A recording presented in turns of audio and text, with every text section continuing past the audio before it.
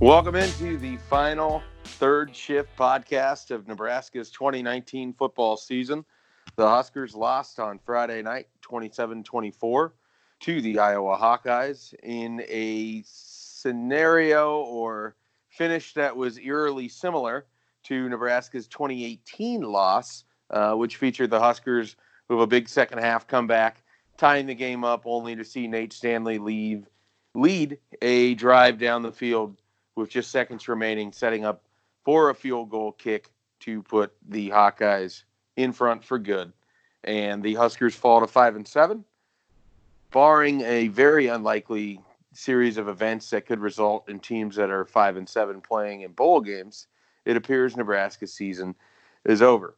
Gentlemen, where do you want to begin with this one? A lot happened in this game. It was a strange game that was emblematic of Nebraska's 2019 season, which featured some puzzling decisions, some odd plays, some fortunate breaks, some bad plays, and some key moments. Where do we want to go with this one? Might as well start at the ending. I mean, with a minute left in the game, you're standing on the sideline and you're thinking, well, at the worst case scenario, this game's going to overtime. I mean, Nebraska was in the command seat, and it looked like it was going to be a 3rd and 5.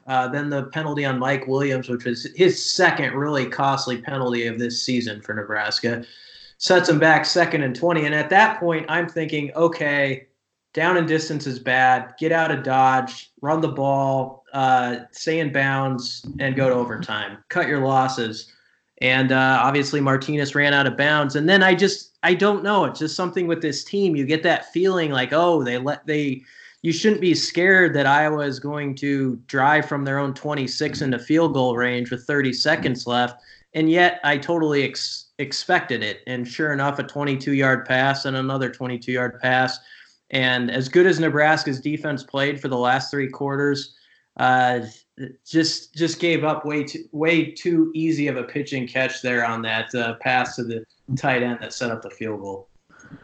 It was interesting in that kind of exchange on Nebraska's last offensive possession, how quickly things really kind of changed from, we've only got 30 yards to go until you maybe get a Waldock field goal attempt to, okay, we just need to hang on here for overtime. And even kind of felt that a little bit when Nebraska still had the ball and hadn't even punted down there. And that's been the head scratching thing about this team for, the last couple of years. And even going back before that, I mean, I was a little surprised, and Scott Frost mentioned this after the game, that, he should have probably taken a timeout, pulled everybody together, and maybe had that conversation. I'm a little surprised that didn't happen. And I think that probably, made it more difficult to kind of have everybody on the same page, because obviously they weren't on those final couple plays.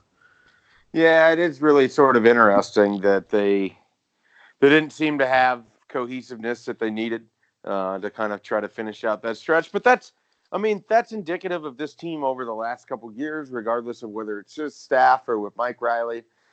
They found ways to lose games more often than they found ways to win games. They've made dumb penalties in bad situations. They've made dumb decisions in bad situations. The football IQ on this team is not something we probably discuss enough, but it doesn't seem like it's particularly strong. I mean, this isn't even the end of the game, but Nebraska's strategy the last couple of weeks had been to kick it high and to kick it short on kickoffs. And then bizarrely, following the pick 6 from Cam Taylor that seemingly gave Nebraska life, they had a low line drive kick to the 10-yard line that Iowa easily returned into a touchdown. Like, it seems like they are incapable of even making rationally smart decisions. And it's inexplicable as to why this happens as often as it does. But despite all of that, Nebraska put themselves in position with 3 minutes and 20 seconds to go in the game to go win it. And that's what you wanted coming into this, was that opportunity to do it. They came up short. I thought, the defense really played well beyond the first, 4 possessions for Iowa resulted in 2 massively long touchdowns on offense. And then after that, it was a pretty quiet game for the Hawkeyes. But it just, again, it went back to the beginning of the year. The defense plays well, the offense isn't anywhere to be found. Today, the defense plays well. Nebraska's offense, whatever the game plan was, it did not work. They scratched and clawed, found their way to 24 points, but there's just so much that happened in this game that fits this team in 2019. Yeah, they had Nebraska gave up, I think it was 192 yards on the first 20 plays, and they ended up only giving up 324. So after those first 20 plays, it basically changed when Stille came through and he disrupted that play for about a 10-yard loss when it was, I think, 14-3. And then Nebraska had a couple good plays after that, and they really fed off that. And they did a lot of good things on the defensive side of the ball in this game after the rough start. And I guess if you want to look at it positively, they were an outgunned team, I think, in some respects today with some of the, Wan'Dale Robinson obviously wasn't 100%. And Nebraska's like 4 or 5 playmakers short on offense of what they even close to what they want to be. And you have a first round, draft pick on the other side of the ball in Epineza, and he has 14 tackles, 4.5 TFLs, 2 sacks. All that happens, and it's a tie game, and you have the ball at midfield with a minute left. It's actually kind of an upset when you kind of put that all together that they're in that position. So I understand sometimes where they say, hey, we're not as far away as you guys think we are, but it's just so hard for this fan base because there's basically 4 games that have just slipped through this team's fingers this year. Yeah, I mean, when you kind of look at the totality of the season, and we will. We have time. We've got time. Nebraska is 5-7. You could say basically 3 games, maybe 4, where you look just that typical Nebraska game where you can't get all 3 phases playing well, or even like 2 playing well and 1 kind of playing average, basically kind of playing even with the opponent. That's where this team is right now. That's where this program is right now. That's where it's been for a number of years. That's what the challenge is for Scott Frost and the staff is, how do you get past that? And, Scott Frost said, the momentum's a powerful thing. It's, once it gets going, it's going to happen. But, you need to, I think this offseason, you've got 2 years to kind of look at of what you're doing at Nebraska and really comb through and see what you can do as a coaching staff with some of the decisions that you make in game, personnel wise, those kinds of things, recruiting, whatever, to get past that hump, because it just so many times this year it felt like Nebraska was in that situation with Wisconsin where you get some momentum and you give up a kickoff return for a touchdown. It happened again today. It's just those types of plays that you can't make if you want to take that next step as a program, and we saw it way too much this season. Let's address the elephant in the season. What do you think happened to Adrian Martinez between year 1 and year 2? I mean, there was flashes where he looked like the similar player, but for the most part, he was a very ineffective quarterback. Even the simple things like some of those throws, and I know Nebraska had a lot of short passes out into the flats, swing passes, flare passes, tunnel screens. Not many of them, if any of them, really worked. But it wasn't just like it was today alone. He struggled on those throws all season. He struggled going downfield at times. Some of it, I think, absolutely was the lack of receivers and the lack of options that were available to him. But he was pressing. I mean, he just did not look anything like the guy that finished the year against Iowa. I mean, that's what's kind of remarkable about this game here is that Nebraska is in it and they have an opportunity to win it, and their quarterback didn't play well. They didn't run the ball effectively or as effectively as it looked like they might have been able to. J.D. Spielman had a total of 3 catches, and only 1 of them went for positive yardage. So, going back to Adrian, what do you think happened there? And what do you think it means for Nebraska as they go into next spring with Luke McCaffrey, Noah Vedral, and Logan Smothers? The best explanation I can give, and I think Scott Frost said it, is, sometimes a guy in year 2, or maybe as Verduzco said it, a guy starts to try to look for perfection because he's evolved in what he knows. I mean, obviously, Adrian Martinez has learned more about the position than he knew a year ago. But sometimes all that information is up there, and I think you can outthink yourself a little bit. And I think there were times on the field this year where we saw that in him, where it was indecisiveness. I'm guessing based on the idea that a lot was processing up there. And maybe last year it was just more instinctual, It's kind of like the old see ball, get ball type of mentality where you just have always done this your life. You know what you know, and you don't worry about the rest. And I think some of that can help sometimes in a weird way. I do think he was injured more than we knew at points in this season. I don't know how much, but it's way more interesting in 2020 at QB than I ever would have guessed. And Luke McCaffrey is a big reason for that, because that kid, when he gets the football, he does stuff, and he's going to put a lot on that quarterback competition. There's no way he won't. I don't think it's just one thing, and I think people want, a really easy answer of, this is exactly what was wrong with Adrian Martinez, or why he didn't make that jump that, at the start of the season, this coaching staff was expecting him to make and talked about a lot, that media expected him to make, that fans expected him to make. I think part of it is, like Brian said, people have a year of film on you. You're kind of going through it for the second time. So people are able to game plan against you more easily. I think you can outthink yourself a little bit as a staff and as a quarterback sometimes. I think also, Adrian frankly missed having a guy like Stanley Morgan Jr. I mean, I think that he missed that his absence was felt much strongly this year, especially when you didn't have receivers progress and step up as much as you were maybe expecting or those guys needed to do. And I agree, today was an opportunity, I think, for Adrian to set the narrative a little bit going into the offseason, because now for 9 months you're going to have this lingering quarterback question, even if it's not a full-blown competition, but that question's going to be out there, and that's something he's going to have to deal with. I think it's been a trying year for him, just in terms of maybe some injury stuff that was worse than maybe what was stated.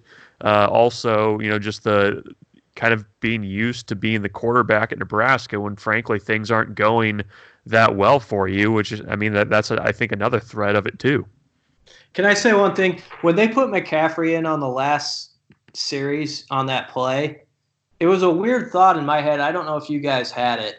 It's a situation where normally if a true freshman were walking into that spot with a minute or so left, you'd be like, oh boy, you'd kind of be expecting something maybe to go wrong. And I was more eager to see what he might do. Like I expected something good could happen with him out there. And this whole game and setting the narrative. I mean, McCaffrey only played like 2 plays there at quarterback, but his play, ends up in a touchdown to Spielman, the one of them. And it was a good call, and I think he was the beneficiary of that. Iowa thought he was going to run it, and Spielman was wide open. But still, that's kind of the mark he's left when he's been in games, and so that's what's going to sit with people now for 8 or 9 months. And so it's a completely different conversation than we would have guessed 3 months ago. What's funny is I kind of went the other way with it, thinking like, oh, they're bringing in this quarterback, and this is a huge situation. Nebraska's history suggests that something poor is going to happen here. Well, that's fair too. I didn't expect it to be a 15-yard penalty on what Brunt. I didn't see the play on what Brunt said might have been like a questionable call. It's a point of emphasis now. It was, last year maybe they don't call that as much, but that's. And it was a play. It was away from the ball too. Like it was towards the end of the play. It was unnecessary. And it's, again, knowing the situation, it's discipline, it's all that stuff. Yeah. So I'll be fascinated. With Luke, I think one thing that Nebraska has done really well is when he has played, they have really picked their spots when he had to throw, because I think that his progression as a passer is significantly further behind than where he is as a runner. And I think most people understand that, but I don't know if they understand just the severity of it. And so I know what he looks like when he's out there playing. And when they put him in those spots, and he had a great throw to J.D. Spillman. He had another great throw in that Indiana game. He had a couple throws, I think, against Maryland, but he didn't have to throw a whole lot. Like, he obviously looks really good in those spots, and people are going to extrapolate that to, oh, this should be the guy for the offense. I think he would have a lot of the same troubles that Adrian does. I mean, if there aren't guys that are open downfield, if you're forced to go to this horizontal passing game where your edge blocking isn't very good. The difference is maybe you could be a little bit more accurate on some of those throws, but I'm very curious, if there isn't some soul searching or something that goes on with this offense. I don't know if they can run out and do the same thing next year at times. I thought they found something with Wisconsin running downhill the way that they did, and they wanted nothing to do with that at times on Friday or today when playing Iowa. And I don't understand the reluctance to just give the ball to Dedrick Mills and let him go to work. It made no sense to me today. I mean, how many first downs did they waste by going backwards when they could have tried to just run forward on a simple run play? Go ahead, Brian. No, go ahead. I was saying that it has a speechless, so that's all I had to say. So go ahead with your question, bro. I mean, this is a little bit big picture, but based on the way that anything transpired today, did it change your thinking on the way that the season ended, kind of the trajectory of things going into the off season? I mean, what was kind of your sense of the feel after the game? Because I found it to be, you got the young guys who are kind of talking about, coming back, but you're asking guys for, okay, what tangible progress would you point to from year 1 to year 2? And it was, you're getting into kind of those intangible things. You know what I mean? Like the attitude, playing for your brother, that kind of stuff. Is that kind of what you guys heard? Yeah, that was largely what came up. And I think it would be hard if you're a player in the moment and you get asked that question, what progress would you show beyond just that one win? And I think there were points and times where it felt and looked different. But they still had a lot of the same issues and the same flaws that popped up last year. And I do believe, the thing here that makes it difficult too is I do think that they took a step forward in some regards, but it also felt like, at least offensively, they either took a step sideways or a step back. And I'm not entirely sure that I'm convinced that next year is going to be better, just because these guys will be a year older and another year in the system. I mean, there's some glaring weaknesses on this roster that they haven't yet addressed in the 2020 recruiting class. So I look at it and I kind of wonder if they aren't going to be in the same sort of situation next year where you're sitting around anywhere from 5 to 7 wins when we're having this conversation after Minnesota in 2020. I think they're closer to Iowa and Wisconsin in the trenches than they were a year ago. But where the worry is Darian Daniels is a grown man out there, and he's gone. He had a hell of a game today. Yeah. He was terrific against a guy that's going to go in the top, probably 40 picks in the NFL draft, in Tristan Wirfs. He's going to be a giant loss. And then the Davis twins, I know they didn't always reach to the highest levels that people wanted them, but they're big-bodied guys who can play at this level. And so as much as I felt they made progress there's that, okay, do they take a half step back now, or where does this thing sit? But all that said, I think they're making progress in that area and have good coaches up there when we're talking about the trenches. It's a skilled spots where I looked out at that roster the last few weeks, and you're just like, there's got to be more than this at wide receiver. There's got to be, this is not what everybody envisioned, where you thought, okay, they're going to come at you in waves where there are 5, 6, 7 wide receivers who are fast and they just can't deal with it on the other side. And I think that could be coming at running back. I like what they have on the way at that position, but I'm worried for them about their receiver spot still. I don't know what immediate answers are going to come. Demarion Houston and Jamie Nance and some of those guys I thought might kind of bust through this year since they were struggling there, and they end up redshirting. And so you don't know quite what to make of where they're at yet. And that position is one where, we've talked about the lack of depth there, and you're again going to have your fingers crossed that a guy like Omar Manning, you get him out of the junior college ranks to help you right away, or else it's that group of Chase, Houston, Nance, and Wandale, if they're able to move him more to wide receiver, that they're going to have to be ready to go next year right out of the gates, because it's going to be you're going to need depth, and that's one position where I was surprised by, as the season went along, how much it just kind of dropped off there. Yeah, I'm with you guys with that for sure. With wide receiver, Brian made a great point with the trenches. I mean, I think that Greg Austin and Tony Tuioti have done a really nice job, and they've kind of reloaded their rooms a little bit. We'll see what Tony Tuioti does with the defensive line, but Greg Austin certainly has added some nice pieces on the offensive line. I think the offensive line is going to look different again next year. Guys might be in a different spot. We might finally see Matt Farniok guard. Instead of me just talking about it for an entire offseason and Nebraska playing him at right tackle for the entire season, you'll have Bryce Benhart ready to go there at right tackle. And then you've got a lot of interesting pieces on the interior at guard too. So I don't think it's a slam dunk for Bo Wilson or for Trent Hickson to return to their starting spots next year. So that'll certainly be interesting what happens there. I mean, I think we saw progress with the defense at times this year, but you look at a day like today where they faced an anemic rushing attack, and I understand that they shut them down outside of those big plays, but those big plays still happened, and those two big plays sunk them in a lot of ways. I mean, it allowed Iowa to play from in front. It allowed Iowa to play like Iowa, and it forced Nebraska to use everything it had to catch back up, and then Iowa was able to finish it off in the end. Anything else? Did we cover it? I think we hit on it. Were there any performances or anything notable you'd want to shout out today?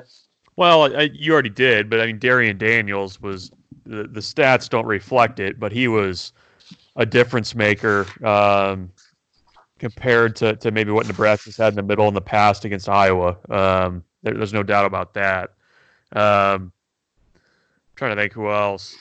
Dedrick Mills. I mean, Dedrick Mills had a nice finish to his season. I mean, he's gonna have tougher competition, I think, on the way. But 94 yards on 24 carries. I didn't think they used him enough in the first half. It was kind of what Schaefer was getting at earlier, where they're trying to do everything on the perimeter, and their blocking on the perimeter is just not good enough. Like they try those plays, and you got to get precise blocking out there. And they kept missing that block all game long, and you're getting your guy lit up for 4-yard losses. But when they went to Mills, he ran hard. I think he was a little banged up perhaps throughout that game, but he kept coming back, and I like what that kid's made of, and you can go to battle with guys like him. I think he started to prove himself to this staff and definitely the fan base at the end of this season. Yeah, I think that really, to be honest, the only thing that stopped Mills in the latter half of the season was the lack of usage from Nebraska. I mean, they fell in love with Wan'Dale Robinson at times, which is understandable. He's a tremendous athlete, but I felt like early in the season I could understand why they weren't using Mills as much. But once you lost Maurice Washington and Mills had turned it on after the Northern Illinois game, it felt like they could have used him more. And certainly today, in today's game, it felt like early on they were just hesitant to give him the ball. But we'll have plenty of time to discuss all of this, all of the different areas that Nebraska is going to have to aggressively attack, what they have to do here in the offseason. All of that and more will be on Nebraska 24/7. Gentlemen, any final thoughts? No. I wish we were covering a bowl game for this fan base's sake, but alas, 3 years in a row that we aren't, and so that's where it's at right now. We quickly turn the page from Iowa Hate Week to potentially Creighton Hate Week. It's basketball season is here. Yeah. Well, we'll get into all of that and more on the Husker 24/7 podcast, which will be coming at you sometime next week.